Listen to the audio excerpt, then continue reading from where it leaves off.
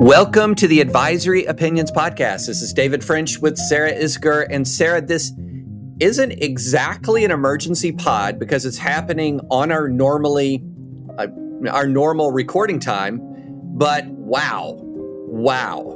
But it is. It is an emergency pod because we're going to clear the deck. We had a whole list of things to talk about, and we're just pushing them all. And we're going to focus on the thing that you're all here for, which is the Supreme Court's 5-4 decision in the Texas abortion case. Yes. So here's what we're going to do. We're going to walk you through this thing from A to Z, okay? Soup and to I nuts. want you, listeners, yes, that's right. So I want you, dear listeners, to please cleanse your mind of everything you've seen on Twitter. Just take a moment of meditation, cleanse your mind of everything that you've seen on Twitter. Cleanse your mind that of everything you've seen in these rapid hot takes, because we're going to break this down, and it is not what you think it is. I can almost guarantee that. You can tell us at the end. It's not what you think it is.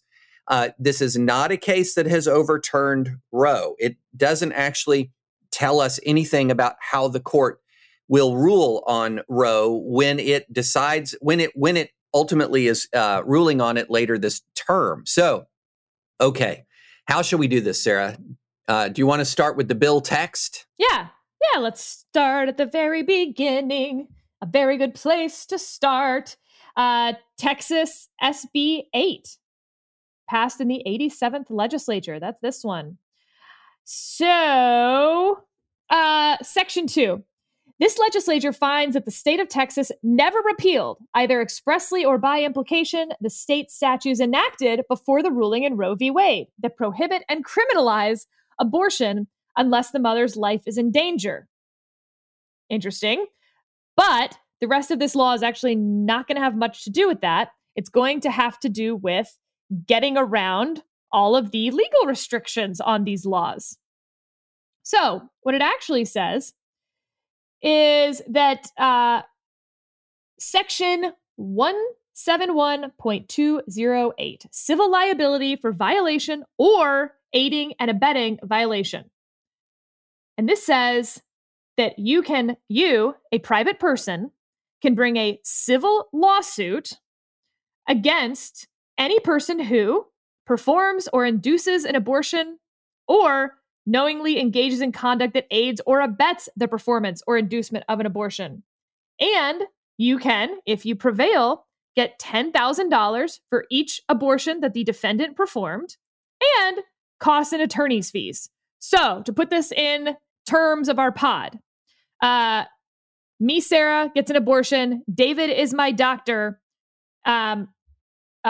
Jonah can sue David, the doctor. Jonah cannot sue me, the patient.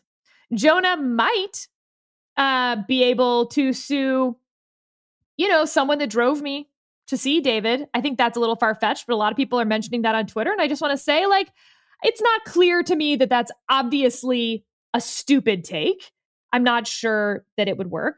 But what it very much says is anyone reimbursing the cost of an abortion through insurance or otherwise is considered to have aided or abetted the performance of the abortion.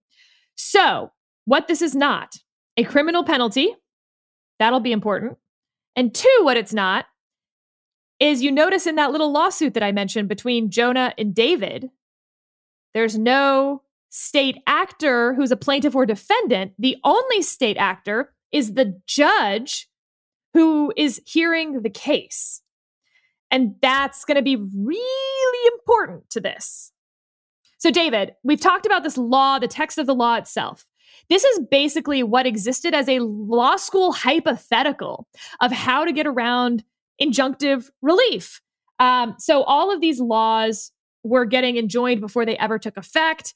And frankly, it's something that I think we've gotten maybe too used to in the last 20, 30 years, this idea that there's a space between when a law is passed and when it takes effect. And that's when we adjudicate all of these laws on their constitutionality.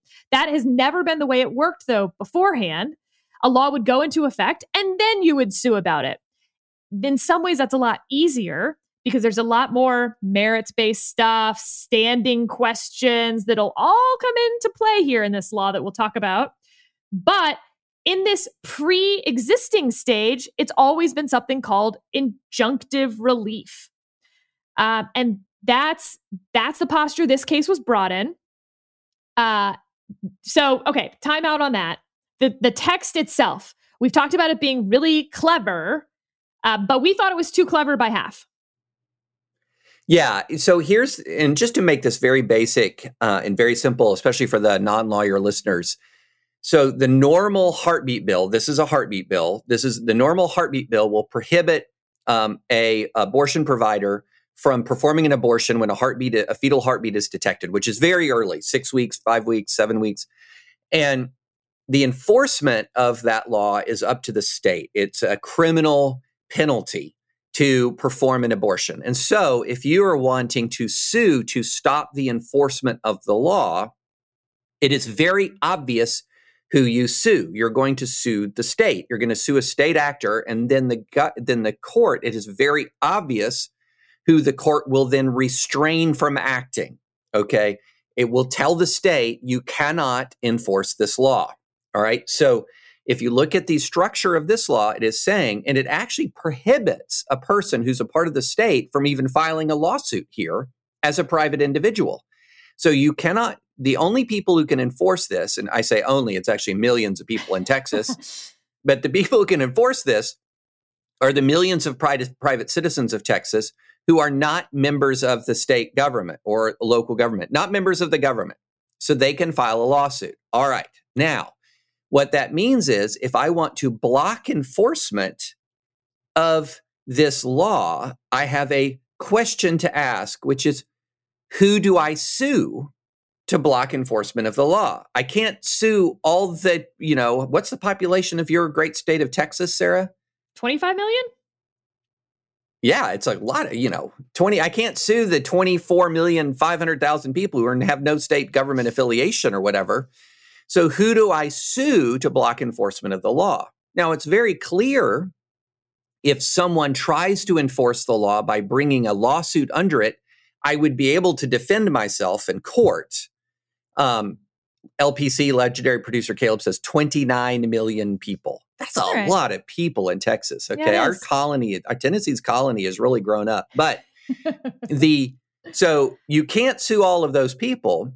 But if you are sued, you're an abortion doctor and you are sued, you can raise defenses, okay, in that litigation. You can raise constitutional defenses.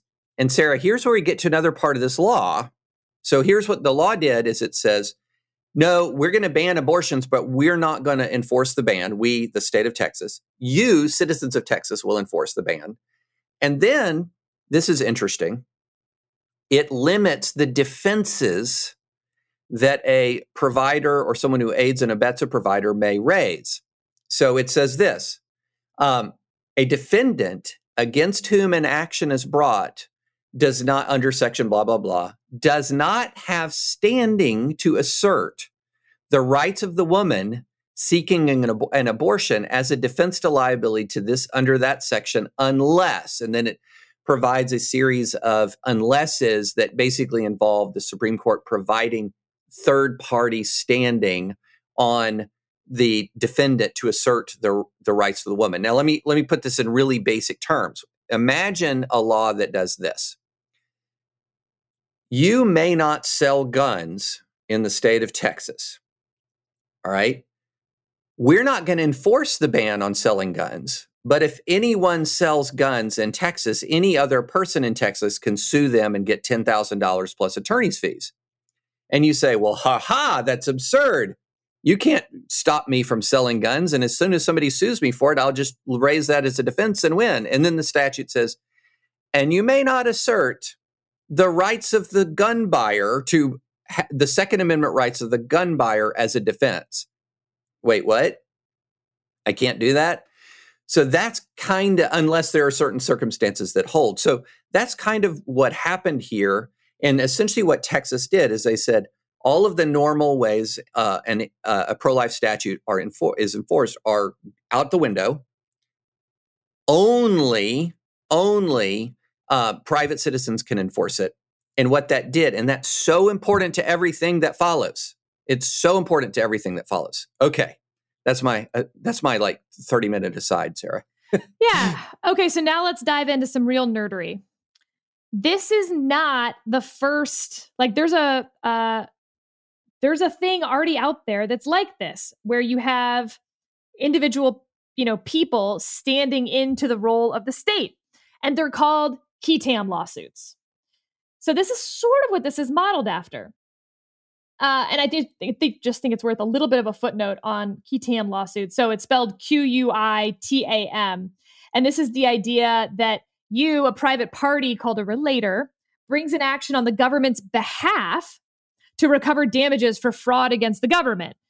So you bring a False Claims Act against a Medicare fraudster, and you get to recover a lot of money. And there's people who get super wealthy off this kind of thing. What's interesting, in the one hand, it's the same idea of individual people getting to enforce a law instead of the state. But in qui tam lawsuits, it is, you literally are standing on behalf of the state. That's why you're called a relator. In this case, it's not totally clear what your quote unquote standing is as the private party who has no injury. So in my hypo, Jonah wasn't injured by my abortion. And so why does Jonah get to sue David to begin with? If this were in federal court, a federal law, Article 3 standing rules would almost certainly prevent Jonah from bringing that, unless Congress had actually written a qui tam-esque legal fiction where Jonah is standing in place of the government. Now, this is state. States can create their own standing rules. They are not bound by Article 3. But first of all, that's just like an interesting problem right there on the standing-y stuff. Second, okay, so this is brought, again, before the law ever goes into effect. So Jonah can't yet sue David. And well, he can today. But when this was brought 6 weeks ago, Jonah couldn't sue David. So instead, Whole Women's Health, and if that sounds familiar, it's because they are the ones who brought the lawsuit in 2015, or rather the case that went to the Supreme Court in 2015, against another Texas abortion restriction. Whole Women's Health and a bunch of other abortion providers sued a whole list of people, including Jackson it's called Whole Women's Health v. Jackson. Jackson is a state judge. He's a state district judge with the 114th District of Texas. They also sued Texas Attorney General Ken Paxton, a bunch of people of like the state medical board. And so part of the question here was like, okay, the Attorney General has nothing to do with this. So even if the court says, you, Attorney General, may not enforce this law, you are enjoined, nothing would happen. And the court, therefore, doesn't enjoin a law, they enjoin a person. So enjoining Ken Paxton would give the plaintiffs no relief. But the more interesting question is that state judge. Because remember, I said that in this lawsuit that can happen today, Jonah sues David. Jonah and David are both private people. The only state actor in that room is the judge. So can you enjoin the state court judge from basically participating in such a lawsuit? That's a very messy question. So there's a thing called, and this is the whole ballgame, right? There's a thing called the 11th Amendment, and the 11th Amendment basically says that states are immune from suit. And in 1908, this was becoming a mess, right? Like, what? You can't sue states? They're breaking the law all the time. They're doing unconstitutional stuff. Like now we have the 14th Amendment. How does it work where I can enforce my 14th Amendment rights when it's the state violating them if I can't sue the state? And so in this case called Ex parte Young, we created a legal fiction. There are many legal fictions, some more absurd than others. This one is one of the more absurd ones. In Ex parte Young, they said, aha, under the 11th Amendment, you can't sue the state, but you can sue state officials because you're suing them as individuals, not the state of Texas itself. And if you're wondering why that makes any sense, then you get it just fine. Like there is no better explanation. That is what the legal fiction is. And that is what it's called. And by the way, it makes it really funny because when you sue them under the 14th Amendment, they are in their official capacity, remember, which is why you can't get damages and everything under qualified immunity. But when you sue them, you also can sue them and get 11th Amendment go around because you're suing them as individuals and not as the state. So yeah, Ex parte Young, it's a huge mess. So the question before the Supreme Court was, can you, under the 11th Amendment and Ex parte Young, enjoin a state judge from basically overseeing a lawsuit in civil court brought by two private parties under Texas law? And spoiler alert, the answer from everyone was kind of, I don't know. That's really what the court said today. I don't know. Yeah. And I think that's really important. So, we've talked a lot about the unique procedural posture about this case, the unique provisions of this law. And we haven't really even mentioned, other than the very brief preamble that you talked about, the words Roe v. or Wade. Okay. That's because as of right now, again, before the law went into effect, the lawsuit that was brought on the front end was not actually about the merits. No one, frankly, was really disputing the merits, and that a 6-week heartbeat ban on abortion clearly did not meet with the current standard under June Medical, Hellerstedt, Casey. I actually am really annoyed that people keep talking about Roe because Roe's standard no longer exists. So I am going to refuse to talk about Roe, except in mocking other people who keep talking about Roe. And so the whole question here was, did you sue the right people? And can we put an injunction in place before the law goes into effect? Can I just skip to the end of this whole thing real quick? Because the fight was over whether you could get an injunction. Once the law went into effect, Jonah can now sue David. And Jonah and David know each other well. Jonah's super pro-life. Maybe David's not. They're both going to get their own attorneys. I don't mean to make this sound like it's some sort of collusive, evil thing here. These cases actually happen a lot of the time. They're going to go to court. And then it will be only on the merits. There's no question over whether the state judge and Ex parte Young and all this weird legal stuff that the courts were not prepared to deal with in 72 hours, frankly. And that's what actually happened. So that lawsuit is going to get filed today, maybe tomorrow, maybe it will take until tomorrow, but I kind of doubt it.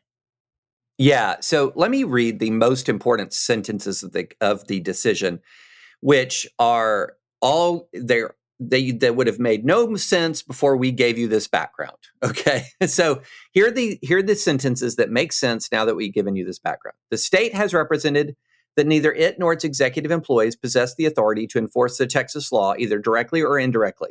That's sentence one. Remember, this law says we passed the law, the state passed the law, but the state can't enforce the law. Can't sue the state to stop a law it's not enforcing, not a proper defendant. Number two, nor is it clear whether under existing precedent, this court can issue an injunction against state judges asked to decide a lawsuit under Texas's law. That's what Sarah was just talking about, Ex parte Young. Now, note the court did not say the court cannot issue an injunction. It said, nor is it clear. So it was not reaching a decision on that point. It was just saying, I don't know. Then it says, finally, the sole private citizen respondent before us, so they sued a private citizen, somebody who could theoretically file a lawsuit, has filed an affidavit stating that he has no present intention to enforce the law. So in other words, why are you suing me? Okay, I'm not going to enforce the law. So then here's the key. It says, in light of such issues, we cannot say the applicants have met their burden to prevail an injunction. That was the issues. And then here's the last sentence, and this is the one that everyone's missing. Everyone's missing. In reaching this conclusion, we stress that we do not purport to resolve definitively any jurisdictional or substantive claim in the applicant's lawsuit. In particular, this order is not based on any conclusion about the constitutionality of Texas's law and in no way limits other procedurally proper challenges to the Texas law, including in Texas courts. And that, Sarah, is exactly what you're talking about. The next phase here is that there will be a private citizen who will sue. Now, and then this battle will be joined on the merits. Now, here's the question, though. You're the lawyer. I'm asking you a question. You're a lawyer for Whole Women's Health. Yep. Okay. You know that the Fifth Circuit is probably the most conservative circuit right now in the United States. Definitely. Yeah, definitely.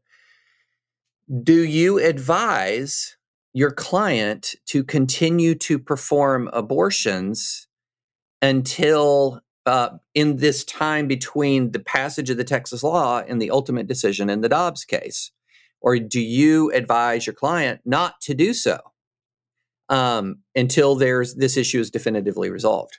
So, a few things here. One, this is why you do a setup case. You perform one, you call Jonah and let Jonah know that you are about to perform the abortion. You will call him when the abortion has been completed, then you call Jonah when it's been completed, and you create that setup case.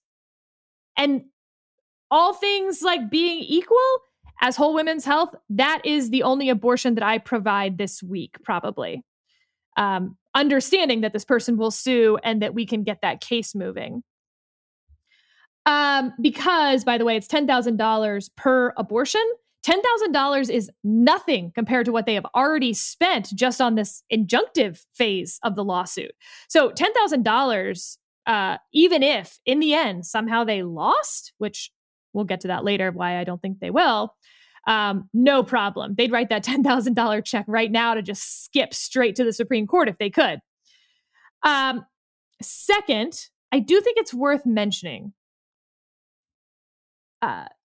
So the fetal heartbeat bill obviously does not cover any pregnancies that do not have a heartbeat.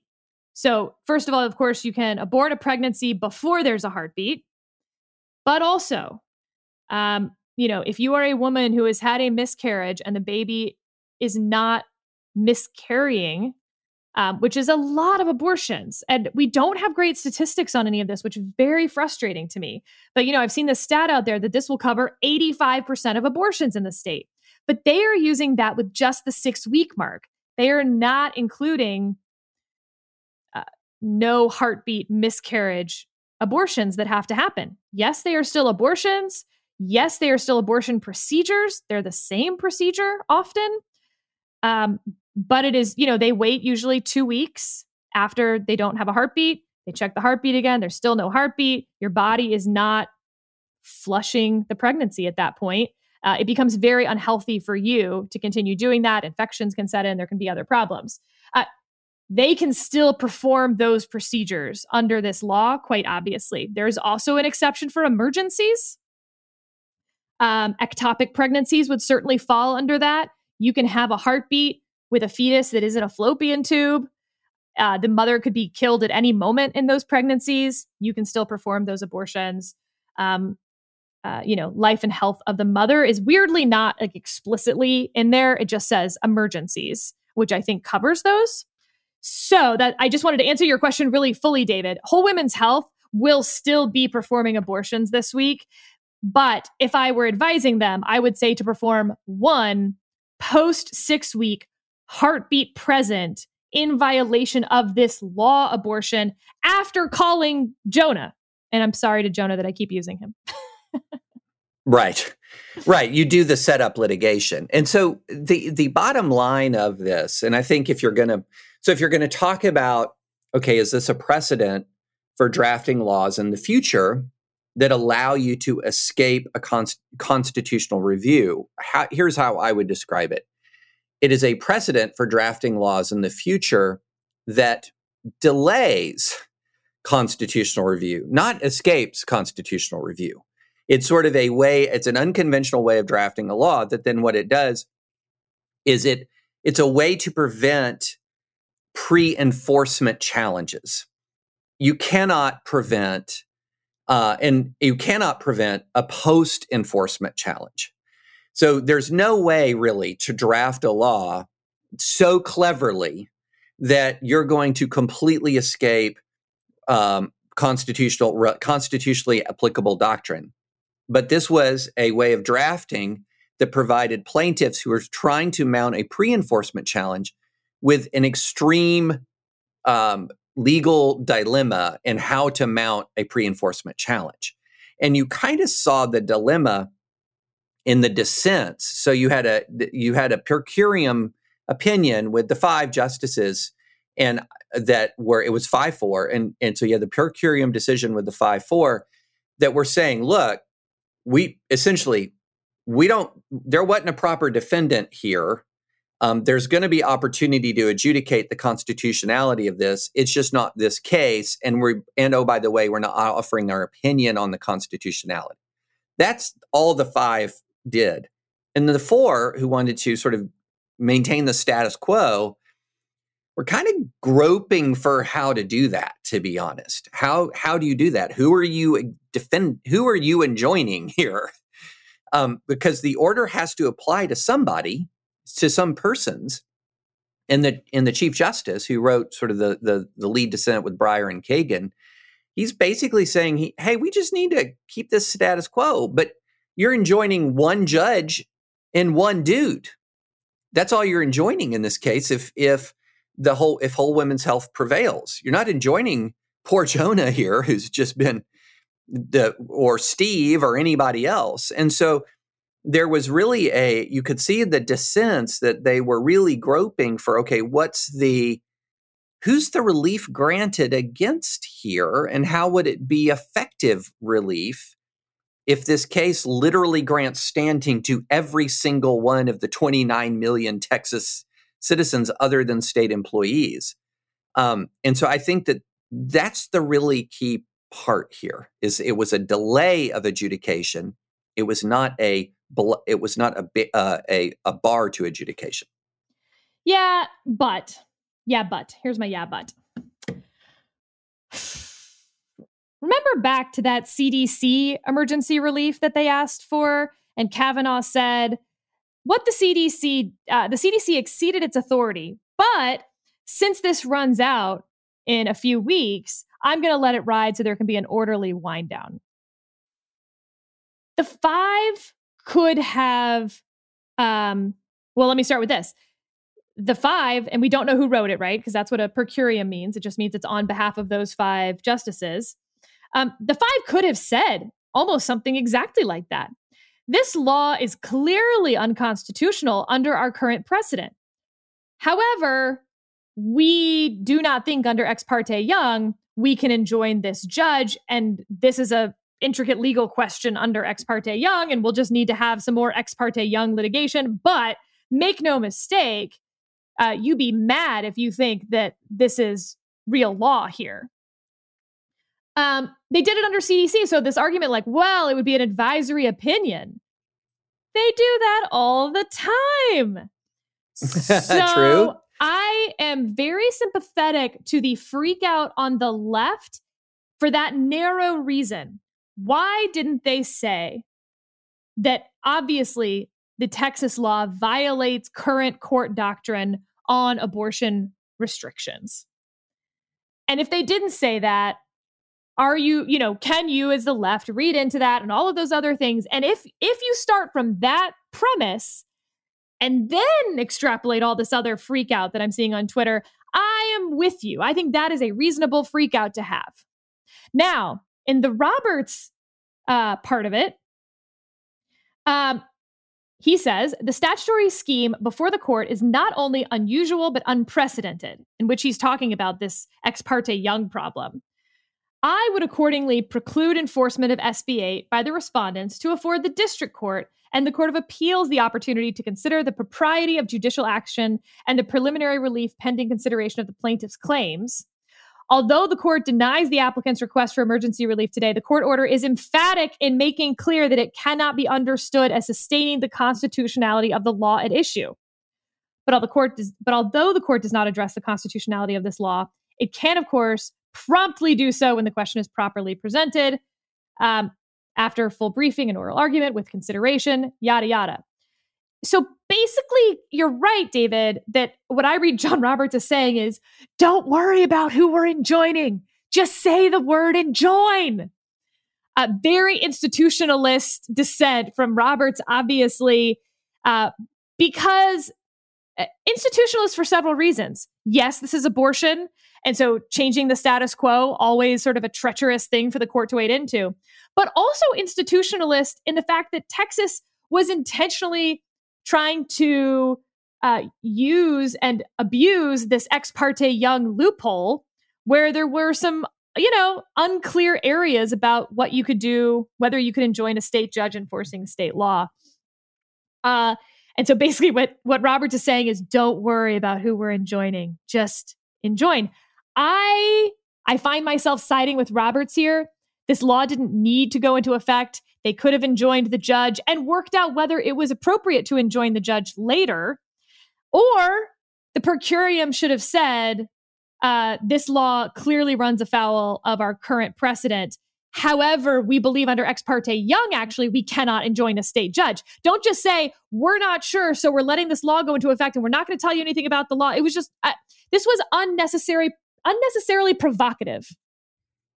Let me mount a defense of the per curiam, okay? And in a be careful what you wish for framework, okay? So here's the defense of the per curiam. Well, they have a case pending challenging Roe.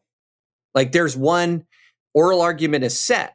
And so do you sort of indicate where you're going to come out on that case that's pending right now that's set for oral argument in Dobbs? Or do you just say, we're not reaching a conclusion one way or the other? I think there's a lot to be said. While a case is pending, that is being briefed, that goes right to these issues in Dobbs, it's extremely defensible, in my view, to say we're not emphatically not underlying, not reaching a conclusion on the merits here. I think that's very defensible given the context. Now, the other issue here is, okay, a lot of people are high-fiving. Look what we did. We put a law together that couldn't get a pre-enforcement challenge, and we've got validation from the Supreme Court of the United States about that. Okay, you just set a precedent that there is a way to draft a law that is going to make it really difficult to do a pre-enforcement challenge to a law that abridges any constitutional right. Any constitutional right. Okay. Any constitutional right. So that's the be careful what you wish for aspect of this. Now, again, as I was saying, it's not going to preclude a challenge to the law, a constitutional challenge to the law. It delays an effective constitutional challenge to the law. But what it does do is that delay has consequences. So it has consequences. So let's go back to the Second Amendment. Let's go back to the Second Amendment. And let's say that you're talking about, hey, the Supreme Court has ruled in, a couple of years down the line in Smith v. Jones that you cannot have a waiting period for a handgun purchase. You're going to be able to carry a handgun with you. You're going to be able to carry a handgun outside the home. You're going to be able to carry a handgun inside the home or have a handgun inside the home. That's of course, the Heller case. But anyway, it's cleared up a lot of these ambiguities. You have a may issue. In other words, a person doesn't have to seek permission from the state. So then you have a woman who's threatened by an ex-boyfriend. And they're going to try to get a gun to protect themselves. Well, a state has decided, here's what we're going to do. We're going to defy Supreme Court precedent. We're going to prevent the state from enforcing it. And we're going to say that anyone can sue a gun dealer who sells a gun to a person who hasn't been able to produce a sworn affidavit certifying need. And by the way, if you're going to mount a defense to this lawsuit, you can't assert the Second Amendment rights of the gun buyer. And then this court decision is cited. Well, wait a minute, hold on. You might have a situation where people who have an urgent need of self-defense are denied the right to self-defense while this kind of thing works its way through the system. And so, again, this is a be careful what you wish for kind of court decision, I would say. So the people who are saying, oh, this means Roe is gone, Roe is gone, Roe is gone, it's not what this means. These people are saying, hey, we figured out a clever way around Roe. No, you didn't really. But here's what you actually did do is you created a way in which a state can deny constitutional rights to its citizens, at least for a specific time period. And is that, is that the kind of precedent you want to set? I mean, that it's worth asking that question. It's worth raising that question in this podcast. So a couple issues with this. One, the ex parte Young question now is going to get sorted out, hopefully. There's now been an obvious problem.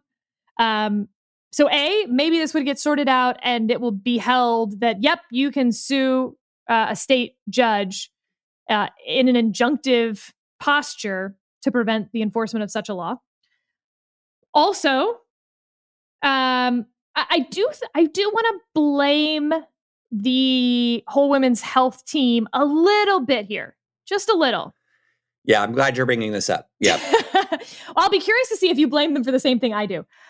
The pro-abortion side has been a little bit spoiled legally in a lot of these cases because there's been sort of automatic third-party standing. They basically haven't had to be very careful in how they've brought any of these cases before, and everyone just sort of is letting them pass go and collect their $200 because of exactly this, right? Well, we're going to get there eventually.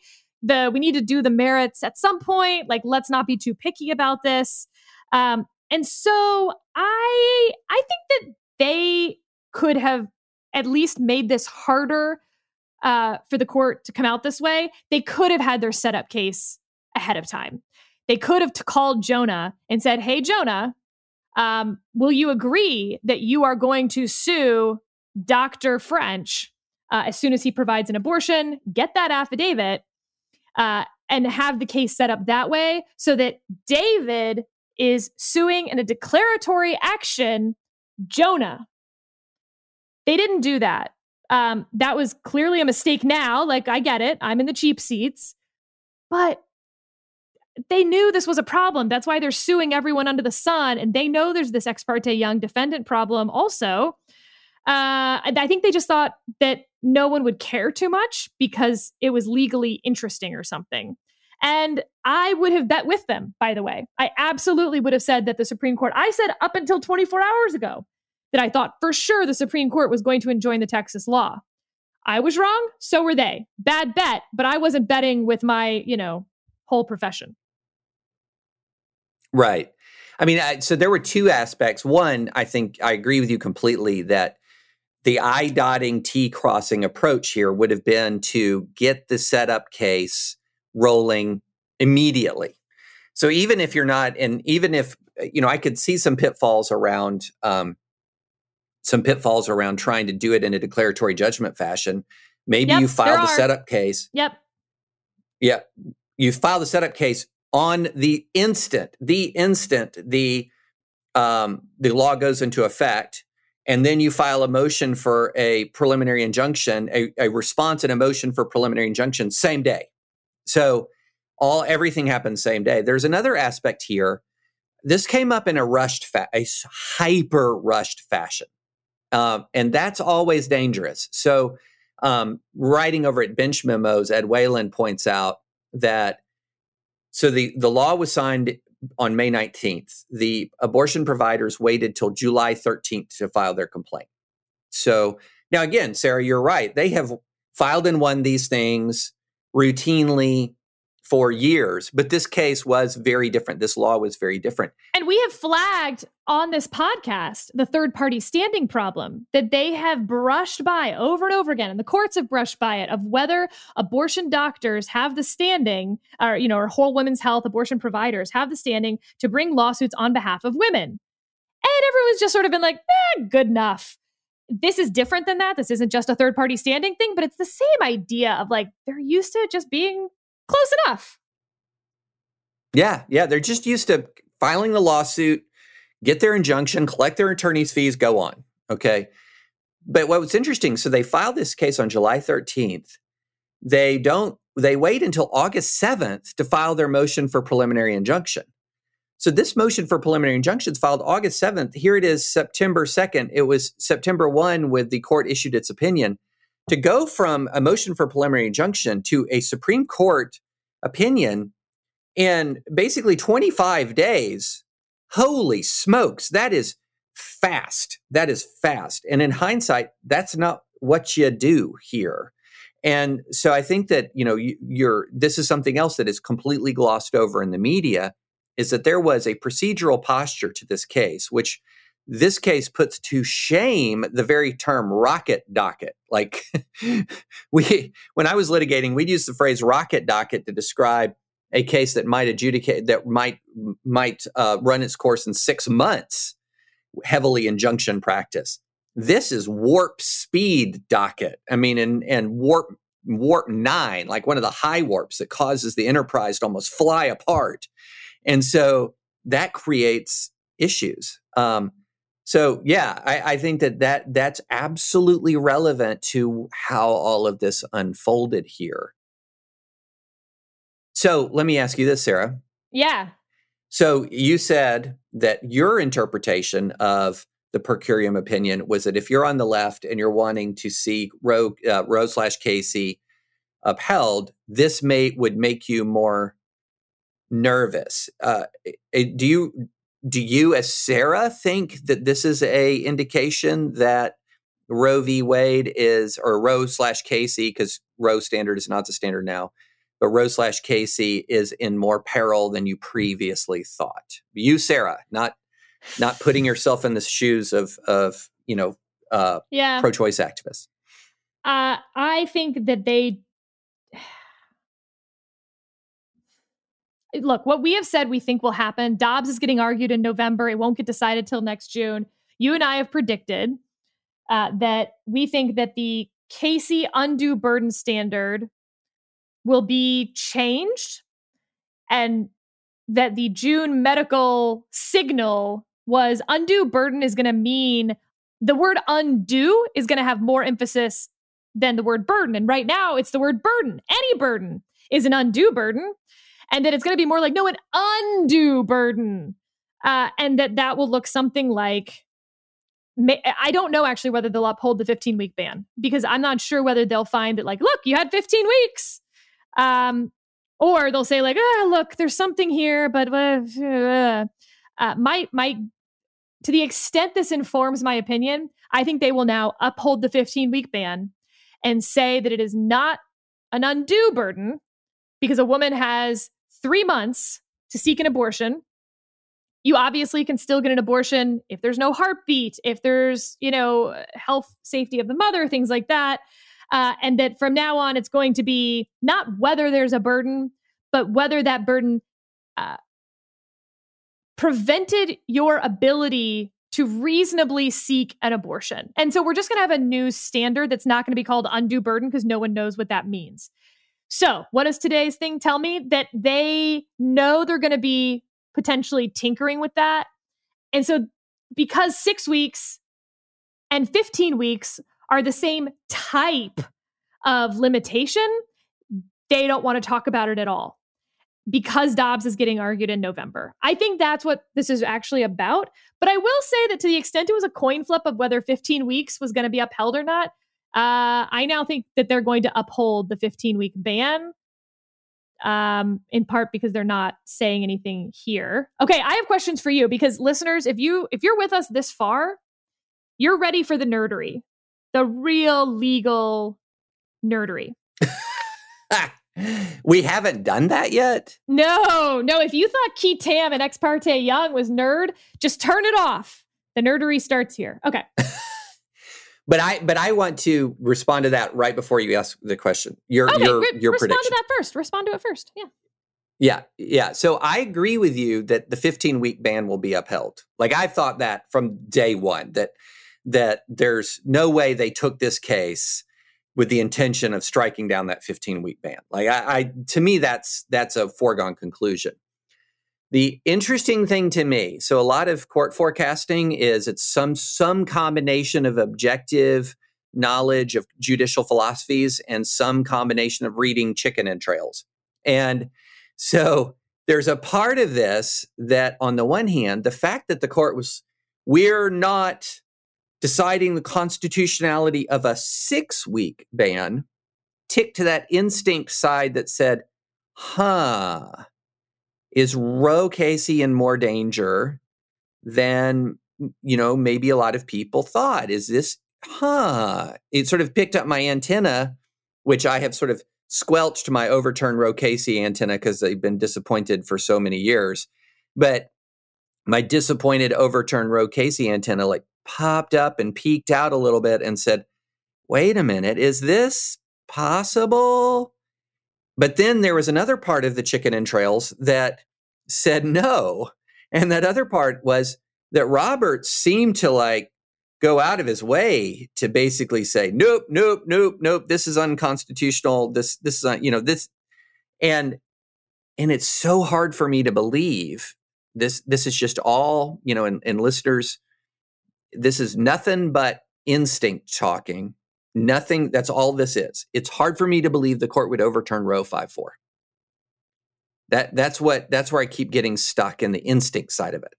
Not so much on the objective side of what are these justices, what are their judicial philosophies, et cetera. That I can make a case for 5-4 overturning of Roe.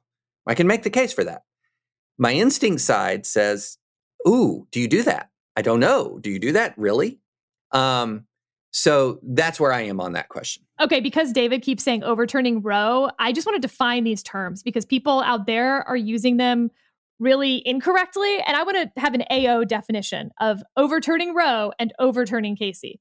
Overturning Casey means changing the undue burden standard, saying it's no longer a standard about what is an undue burden, but it's something entirely different, like reasonable opportunity to obtain an abortion.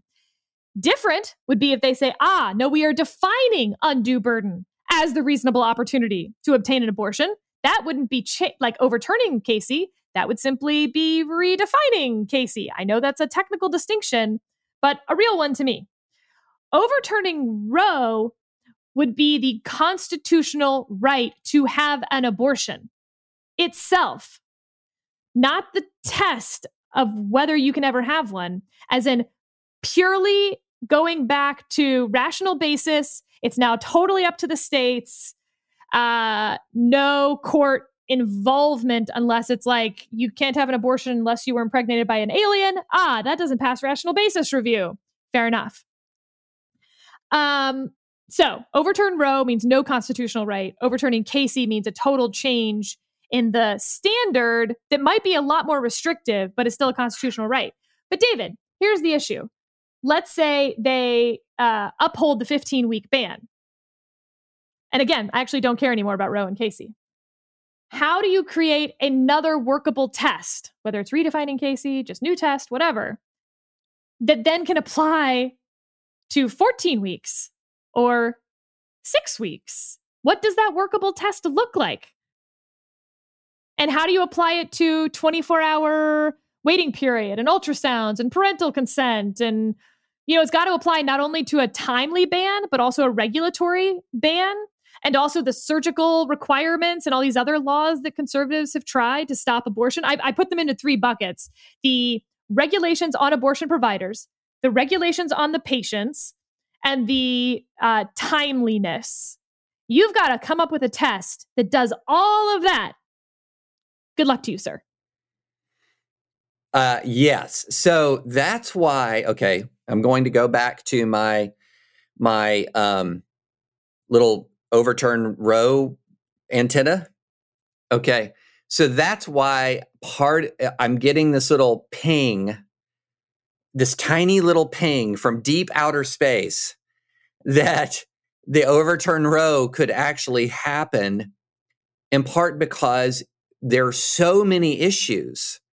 If you just say we're upholding the 15-week ban and here's a new test, what you've created is a new litigation industry around abortion and all of the hundreds and hundreds and hundreds of abortion laws in the United States, and you've created a legislative drafting industry. So you've essentially, because the undue burden standard was never all that clear. And you knew something like the 15-week ban couldn't survive it, but there were still hundreds of pro-life laws that were drafted after Casey. So you do the 15-week ban, and you uphold the 15-week ban, and you adjust undue burden. You've just recreated a whole nother industry of litigation and legislation. And do they want to do that? So that's where a desire for a clean judicial resolution, which is overturning Roe, restoring rational basis review, returning it to the states for the states to decide, has a simplicity to it that other resolutions do not have. And so that's why that antenna is starting to ping a little bit tentatively, that this, to the extent that we can read anything into this at all in a statement that says we're not opining on the constitutionality. So this is where we're kind of grasping at stuff. It indicates to me that, yeah, some of the folks who are on the pro-choice side who are taking something away from this substantively about Roe, it's probably pinging their antenna too. And if it's pinging their antenna and it's pinging my antenna, and I'm pro-life and they're pro-choice, maybe there's something to the ping. And that's all worthless, everything I just said. Okay. So we got, as I said, it was a per curiam opinion from the 5. That's Alito, Thomas, Kavanaugh, Barrett, Gorsuch. And then we got, and it's like short. It's real short. It doesn't say much. But then we got an individual dissent from all of the 4. The Roberts one we read to you. The Breyer one is very Breyer. You can hear his voice as he calmly explains himself. The Sotomayor one is the exact opposite of the Breyer one. And then you have Kagan. Very short, 2 paragraphs. Today's ruling illustrates just how far the court's, quote, shadow docket decisions may depart from the usual principles of appellate process. That ruling, as everyone must agree, is of great consequence. Yet the majority has acted without any guidance from the Court of Appeals. It has reviewed only the most cursory party submissions and then only hastily. It barely bothers to explain its conclusion. In all these ways, the majority's decision is emblematic of too much of this court's shadow docket decision-making, which every day becomes more unreasoned, inconsistent, and impossible to defend. All right, David. We have a straight shot at the heart of the shadow docket from Kagan. Breyer, by the way, in an interview he gave last week, also took a shot at the shadow docket, said he didn't like it. Shadow docket, for those who are not hardcore AO listeners and didn't listen to our interview with Will Bode several months back. By the way, Will Bode, the one who coined the term shadow docket, how pumped is he that it's like in a Supreme Court decision? It's official. Pretty cool for him. Congrats, Will. Creating a term and then making it all the way to the top. Started from the bottom, now we here. So keep going. What's the rest of that song? Started from the bottom, now the whole gang here. I will leave out the F words. It's one of my favorites, Drake. Come on. Our Canadian friend from the north. Okay, so I get her beef with the shadow docket. Actually, I kind of don't. Because it's not their fault that these cases keep coming up as shadow docket cases. They have had emergency petitions at the court every week this month. The eviction case, the migrant protection protocols, and now this. So I do understand her complaining that they're not getting enough briefing. They're having to make these decisions in 72 hours. This isn't the way the court is supposed to work. They're supposed to take, 9 months to make decisions. But what's her solution? Yeah, that's the really good question because, essentially if the solution is, okay, when we get these emergency injunction motion requests, we're going to put them on the regular docket and then we're going to brief them for 4 months and we're going to argue it. And then 4 months later, we're going to render a decision. And a lot of these things involve rights that are hanging in the balance right stinking now. Like, how would it look any different if it if it had been put on the regular docket, the law would have gone into effect. I'm very confused. Yeah, exactly. Then you would have had the Fifth Circuit with much more power. Essentially what you're doing is you're devolving power back to the Circuit Courts of Appeal, which is that's a defensible proposition, absolutely a defensible proposition. However, that would then render the possibility of, on major national issues, competing circuit court opinions that adjust rights, fundamental constitutional rights, dramatically differently based on where you live, which is kind of not the purpose of the Bill of Rights, for example. So yeah, part of it is we have a much more contentious society where we are trying to resolve an increasing number of fundamental questions in the courts, where the rules of civil procedure grant you the right of an immediate appeal from a denied injunction. And voila, here we are. So the shadow docket, I totally understand the critique against saying, wait, we just decided something consequential, where the state of Texas right now is kind of in a little bit of disarray about this fundamental constitutional question. And we did it based on rejecting a motion for preliminary injunction that was first filed 25 days ago. I get that. But what's the alternative? And I don't think her preferred answer would necessarily be granting the Fifth Circuit a lot more authority over these issues. So the Fifth Circuit is my home court. I am loath to criticize my court. I don't like this. I will just say that. I don't like the way that this came up. I don't think anyone does. And I think you see that in all of the Supreme Court opinions that were issued. Nobody is very pleased with the Fifth Circuit today.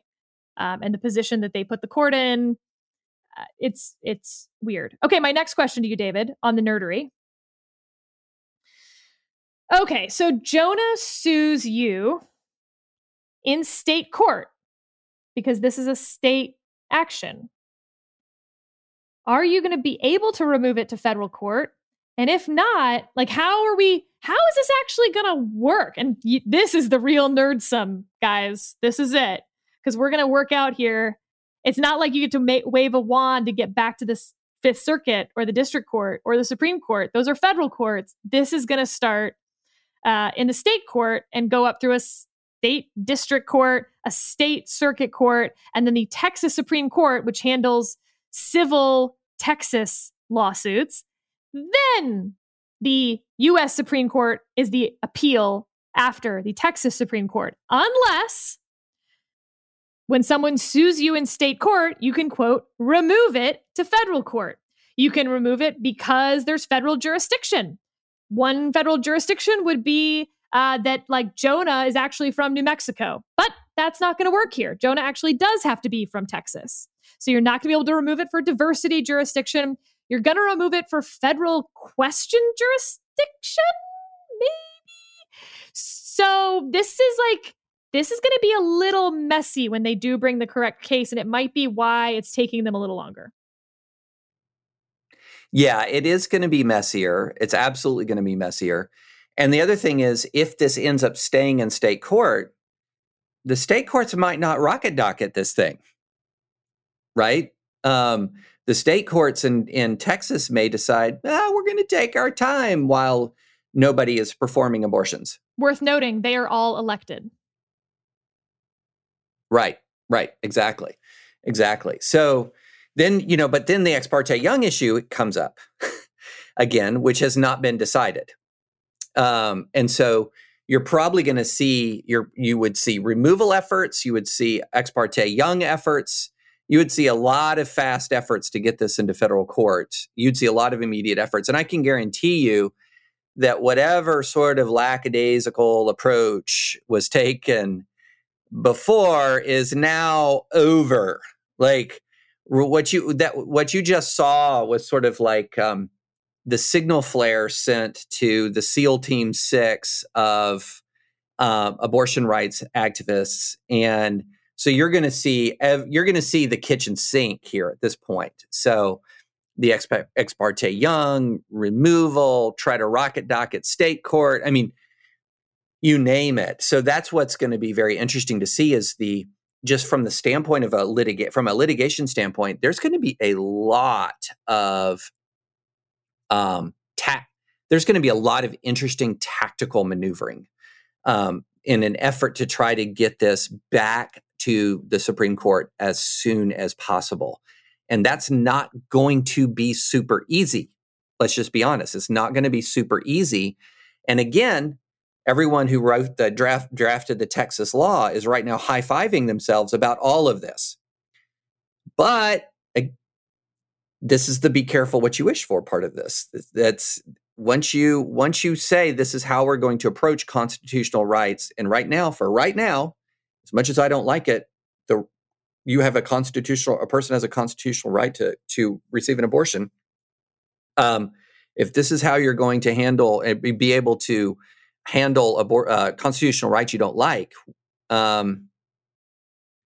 wow, talk about ramping up contention, ramping up a sense of injustice and grievance in this nation. Woo, buckle up.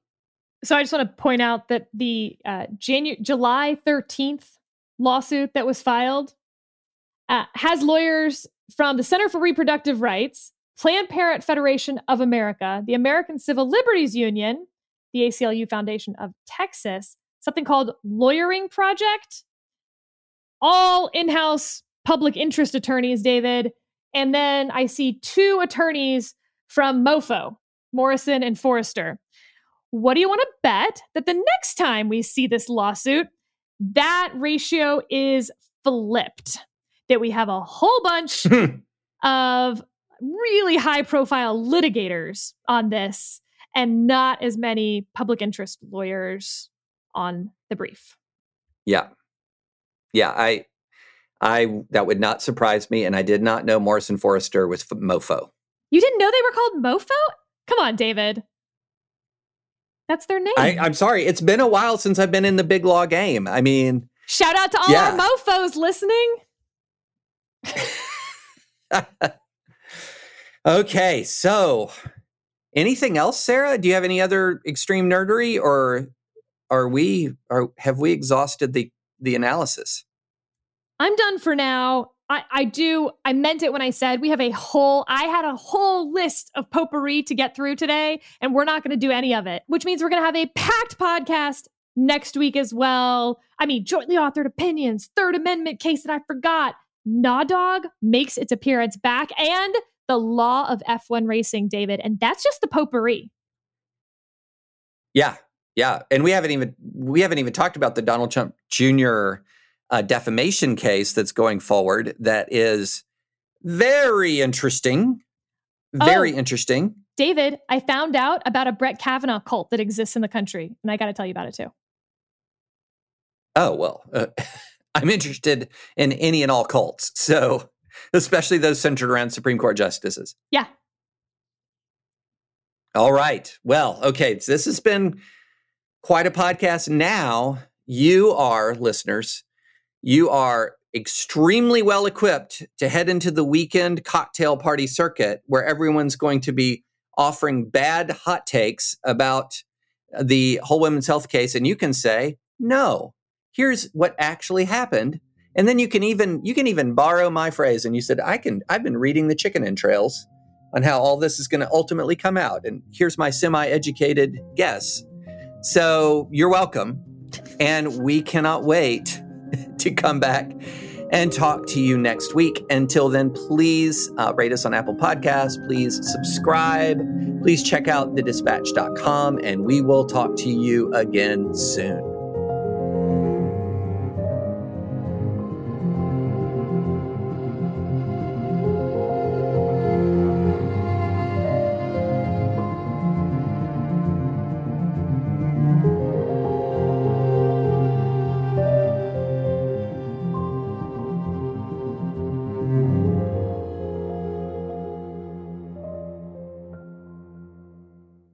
we'll take a quick break to hear from our sponsor today, Aura. Ready to win Mother's Day and cement your reputation as the best gift giver in the family? Give the moms in your life an Aura digital picture frame preloaded with decades of family photos. She'll love looking back on your childhood memories and seeing what you're up to today. Even better, with unlimited storage and an easy-to-use app, you can keep updating Mom's frame with new photos, so it's the gift that keeps on giving. And to be clear, every mom in my life has this frame. Every mom I've ever heard of has this frame. This is my go-to gift. My parents love it. I upload photos all the time. I'm just like bored watching TV at the end of the night. I'll hop on the app and put up the photos from the day. It's really easy. Right now, Aura has a great deal for Mother's Day. Listeners can save on the perfect gift by visiting auraframes.com to get $30 off, plus free shipping on their best-selling frame. That's AURA frames.com. Use code ADVISORY at checkout to save. Terms and conditions apply.